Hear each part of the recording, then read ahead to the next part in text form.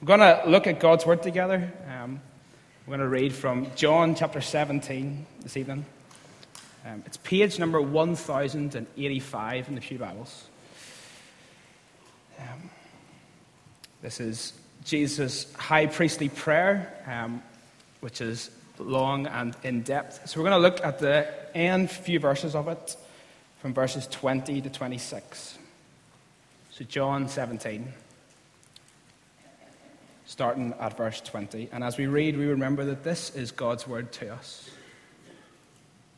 It says this: "My prayer is not for them alone. I pray also for those who will believe in me through their message, that all of them may be one. Father, just as you are in me and I am in you, may they also be in us, so that the world may believe that you have sent me. I have given them the glory that you gave me, that they may be one as we are one. I in them and you in me. May they be brought to complete unity, to let the world know that you have sent me and have loved them even as you have loved me.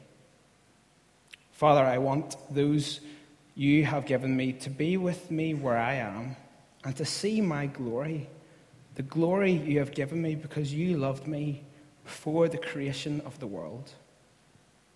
Righteous Father, though the world does not know you, I know you, and they know that you have sent me.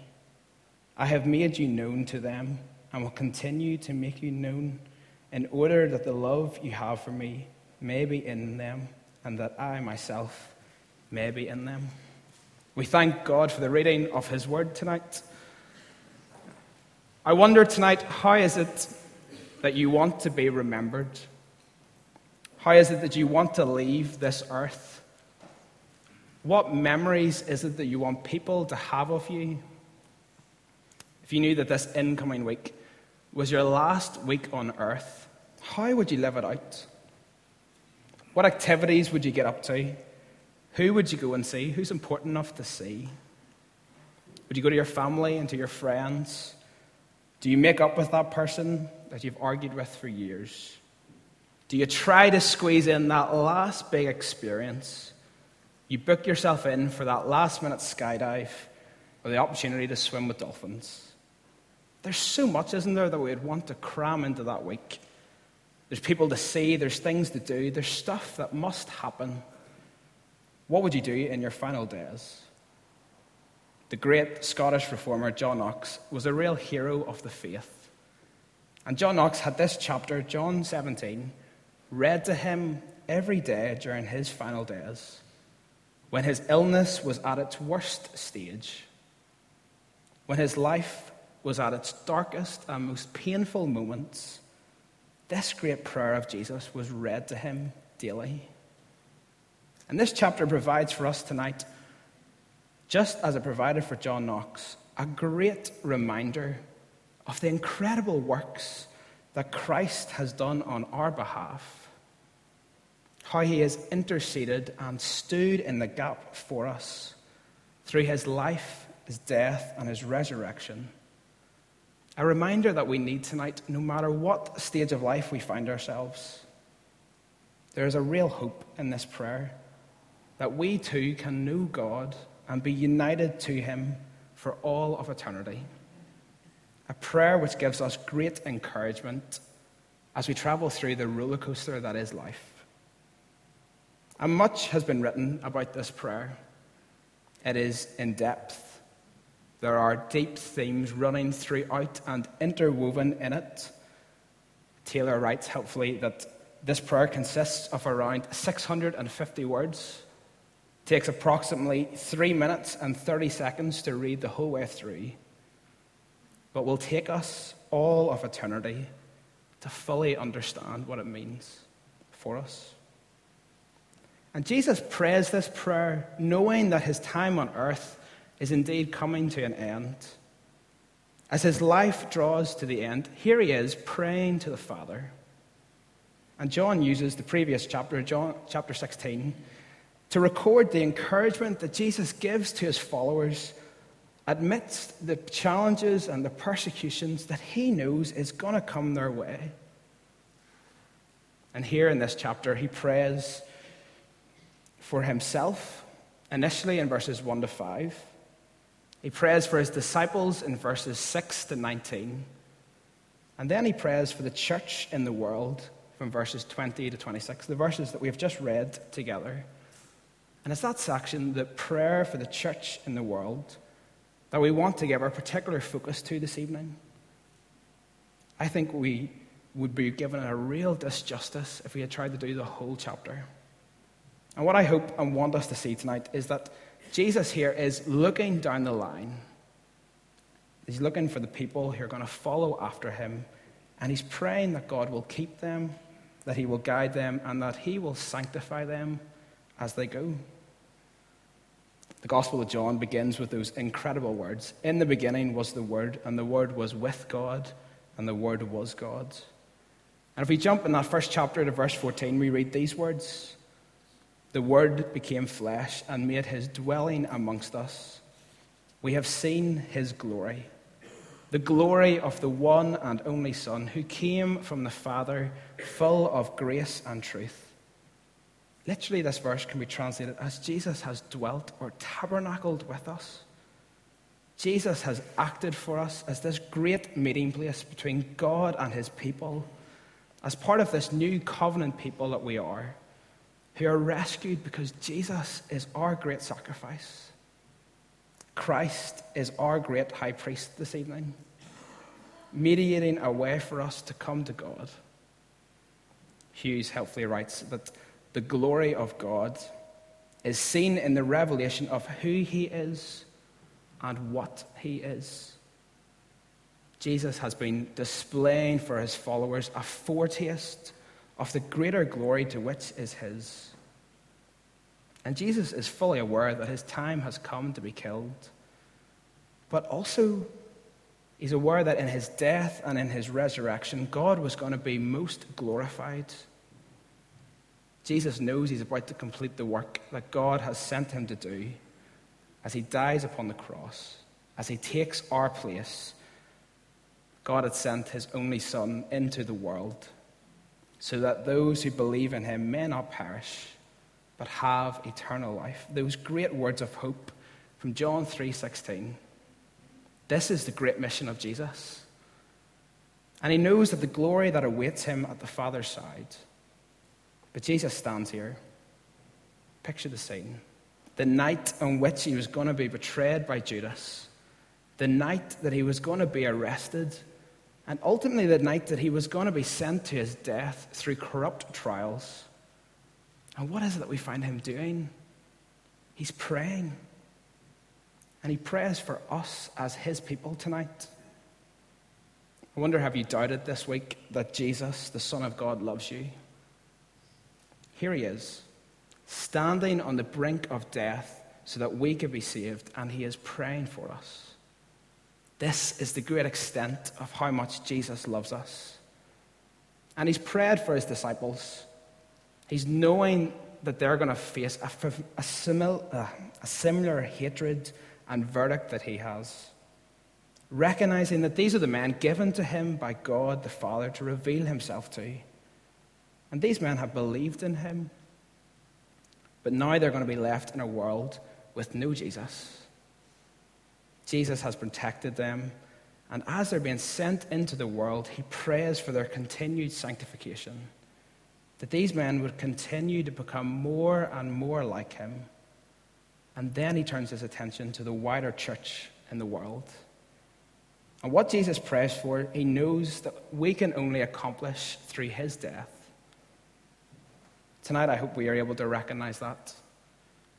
Tonight, I want us to see in these verses that because of Jesus' death, we can be one with him, we can know him, and we can share him. And tonight, I do not want us to leave burdened by this, that we need to do better in order to achieve these things. But I want us to recognize that actually, because of Jesus, we get to receive these things if we trust and believe in him. So because Jesus died on the cross, our first point, we can be one with him. The world is just not how it used to be. Back in my day, that never would have happened. When I was at school, how many times have we heard statements like these? When we look out at the world which is out there, we so often look back at the world that we used to know, how it all used to be. Today we are living in an ever-changing society. The world is, and indeed, a changed place from what it used to be. The culture is changing, it seems, on a near daily basis. Technology is developing rapidly and changing the ease in which we can live life. Advancements in science are meaning that we are living longer and with a general better quality of life. We are making new breakthroughs all the time. Life could be viewed as improving. But yet we know tonight, don't we, that the world is inherently wicked and cruel. And C.S. Lewis, as always, hits the nail on the head when he writes these words. He says, we find ourselves in a world of transporting pleasures, ravishing beauties, and tantalizing possibilities, but all constantly being destroyed, all coming to nothing. The world that we live in is constantly whispering lies into our ears, and it's promising us the sun, the moon, and the stars. But yet here, as believers tonight, we can come disheartened and pressed down because of the world today. And here we see Jesus has been praying for his disciples, and he wants to pray for us tonight on a similar accord. He knew that his disciples would go out and spread the good news about him. And so he prays for people like us tonight, people who have heard the good news of the gospel and who, by the help of the Holy Spirit, have responded to it in repentance and faith. And what does he pray for? He prays that we will be one. He knows that as we come in repentance and faith in Jesus Christ, that we are indeed one with him. How incredible is that tonight? Tonight, if you're a believer here, you are one with Christ. We are united to him with a bond which can never be broken. This is something that should give us great hope and encouragement for the week ahead. But Jesus is also praying here for the church as well, that it should be united as one. There are many things that our church should be: loving, kind, holy, faithful, missional. The list could go on and on. But Jesus here in this prayer is primarily concerned that the church be united as one. And we need to see this tonight, that this is never a oneness that we could have achieved by ourselves. Instead, it's this supernatural unity. We look again at the passage, verse 21 says, Father, just as you are in me and I am in you, may you also be in us, so that the world may believe that you have sent me. Tonight as the church, we are to model the unity displayed for us in the Godhead. Jesus, in his humanity, has loved and obeyed the Father perfectly. There is no divisions between them. They are perfectly one. We know that the Godhead may be three persons, but it has, is, and will always be perfectly one. We worship one God this evening. They are united perfectly. And we as the church, as followers of Jesus, are to reflect these great qualities. We need to be people as well who love and obey God. And as we do that, we are bound and united with other believers doing the exact same thing. We are to be one, not because of our own strength, but because of Jesus. He has shared with us a great revelation of who he is and what he is. This glory that he speaks of in verse 22. And this message has been given to the apostles which has been passed on and on and on until it has reached us, 21st century Western believers in Lurgan, Northern Ireland, tonight. And so, like the grapevine of John 15, we are to be in them. We are to be people who depend upon God. We are to be one tonight, just as God is one. We are to be united. And sport is a great illustration for this. Whether that be this week, professional footballers coming together to fight racism, which is still taking place in football matches today. On a slightly lighter note, this past Friday evening, a few of us joining together to play a football match. And our greatest performance that night was in McDonald's afterwards, discussing why we lost so heavily. I refuse to publicly shame us all this evening and disclose the final score. Oh, we hadn't trained and we weren't fit, and half of us were playing with dodgy knees, and half of us, well, we play other sports at the weekend. But really, we needed to be more united. There was gaps in our defence. We needed to set aside the desires to be the star player and to have our great name up in lights. And we needed to work together for one goal and for one purpose as one team. And now the church's job is so much more greater and much more profound than winning a simple football match. But the premise is the same.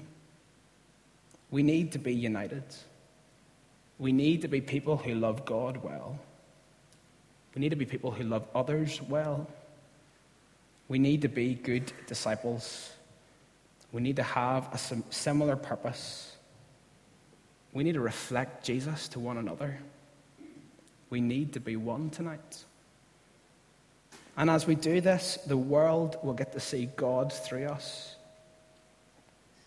Jesus is so clear here, isn't he? Our oneness displays the great love of God. How we love each other shows the great work of love that God has done within each and every one of us as believers here tonight. There's a great challenge with that question. Are we a church that reflects this quality in our lives and in our church? And the whole point of this prayer is that we cannot do this by ourselves. We cannot magically bring this up by our own strength. Instead, this is something which can only be done because Jesus has saved us and called us to be his people. And that the work accomplished on the cross has not only given us a right standing before God, but is changing us and molding us. When we recognize the great extent of what it is that Jesus has done for us, then we will be able to love better. We will be one more as we see how God is one more. Christ's love unites us because without it, we are all helpless wretches, lost in our sin. But because of Jesus, we are all saved people, clinging to a Savior who loves us regardless of how messed up we are. We are one because Jesus is one. Because of Jesus' death, we not only get to be one with him, we can also know him. Icebreaker questions. You either love them or loathe them. A cringy but classic start to any social event where people ask general questions of each other to break down the awkwardness and to get to know one another really quickly. My go-to, if you're ever struggling, is you're a talk show host and you can have 3 guests from all of history or the world today. Deceptively, a great question to learn lots about someone and what it is that they prioritize. But getting to know someone can be hard work. And here, Jesus diagnoses the problem of a world that does not know him. Many people in our life, if we think about it, have no interest in Jesus at all. Culture today can shape and mold people to never give Jesus a second thought.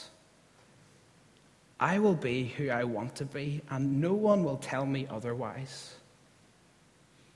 People come back to us with this all of the time. And this is not a new thing. This week, as I was scrolling through BBC News, I saw an article showing photos of what looks like a homosexual wedding ceremony in 1957 in America.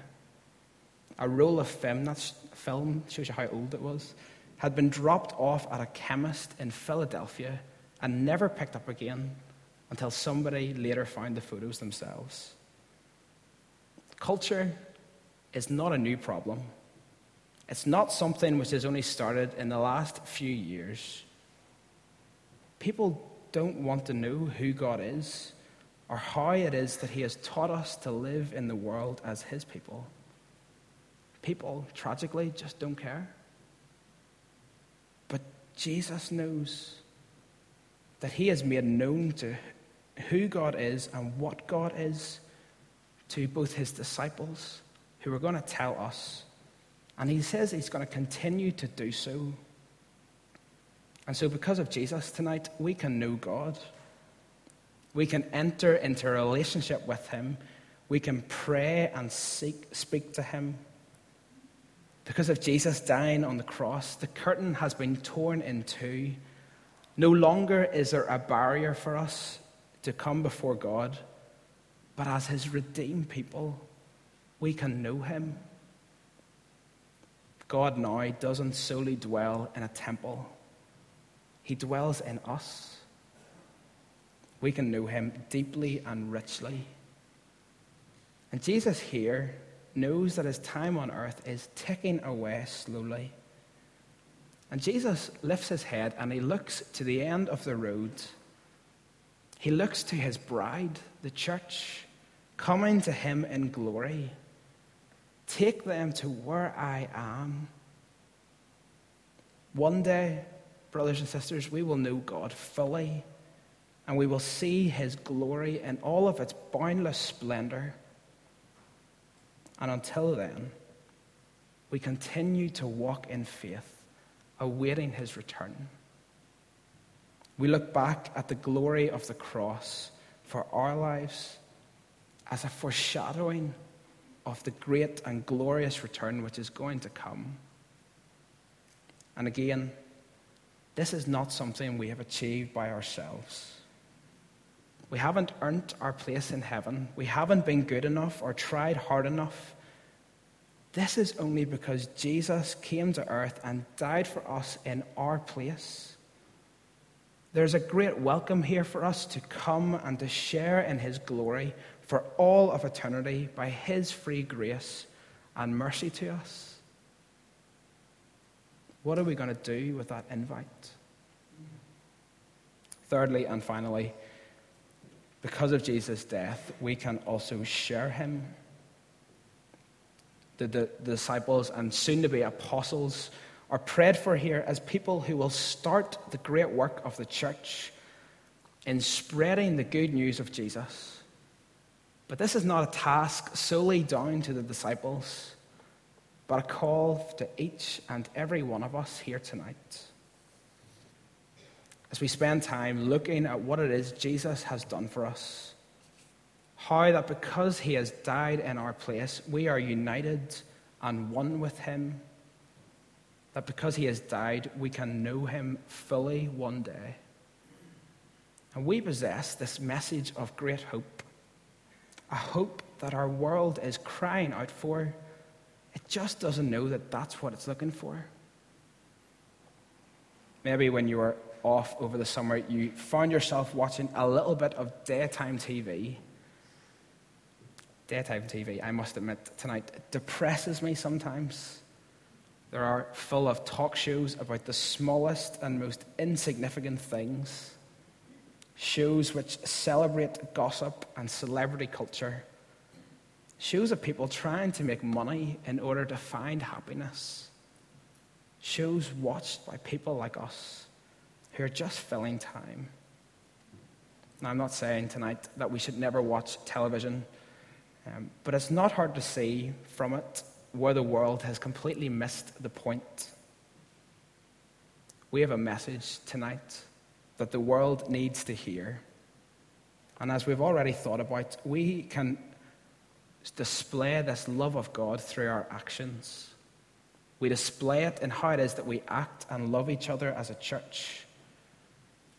But also we're to be people who are about the business of sharing this message, this great work and task to be sharers of the gospel with the people in our lives. And so I ask, what awaits you tomorrow morning? An office full of people gossiping about other people and telling wild stories from their thrilling weekend.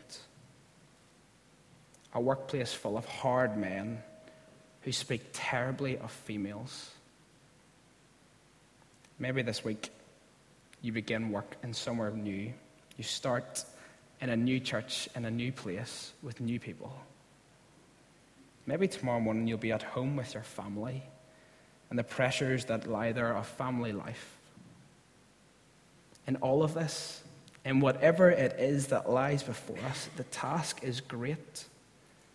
Sharing the gospel in these situations and places that God has placed us is not easy or straightforward. And this is why we could never do it by our own strength.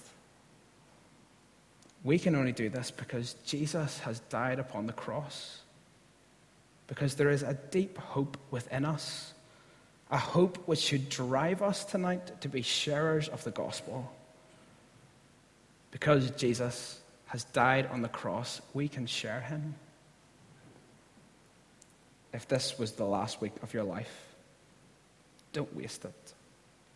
Don't settle for the things of the world. Remember afresh tonight who you are in Christ and the great privileges that you share in. And be sharers of this great news. Because Jesus died on the cross, we can be one with him, we can know him, and we can share him. Let's pray together.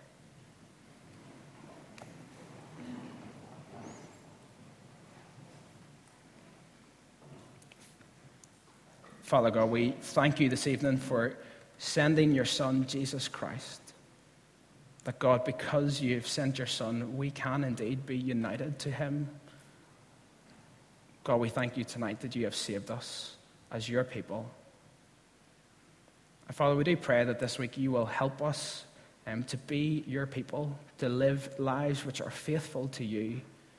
And God, that we would be about this great task of sharing your good news with the people you have placed in our lives. Father, help us to recognize as we walk out these doors that we do not do this by our own strength.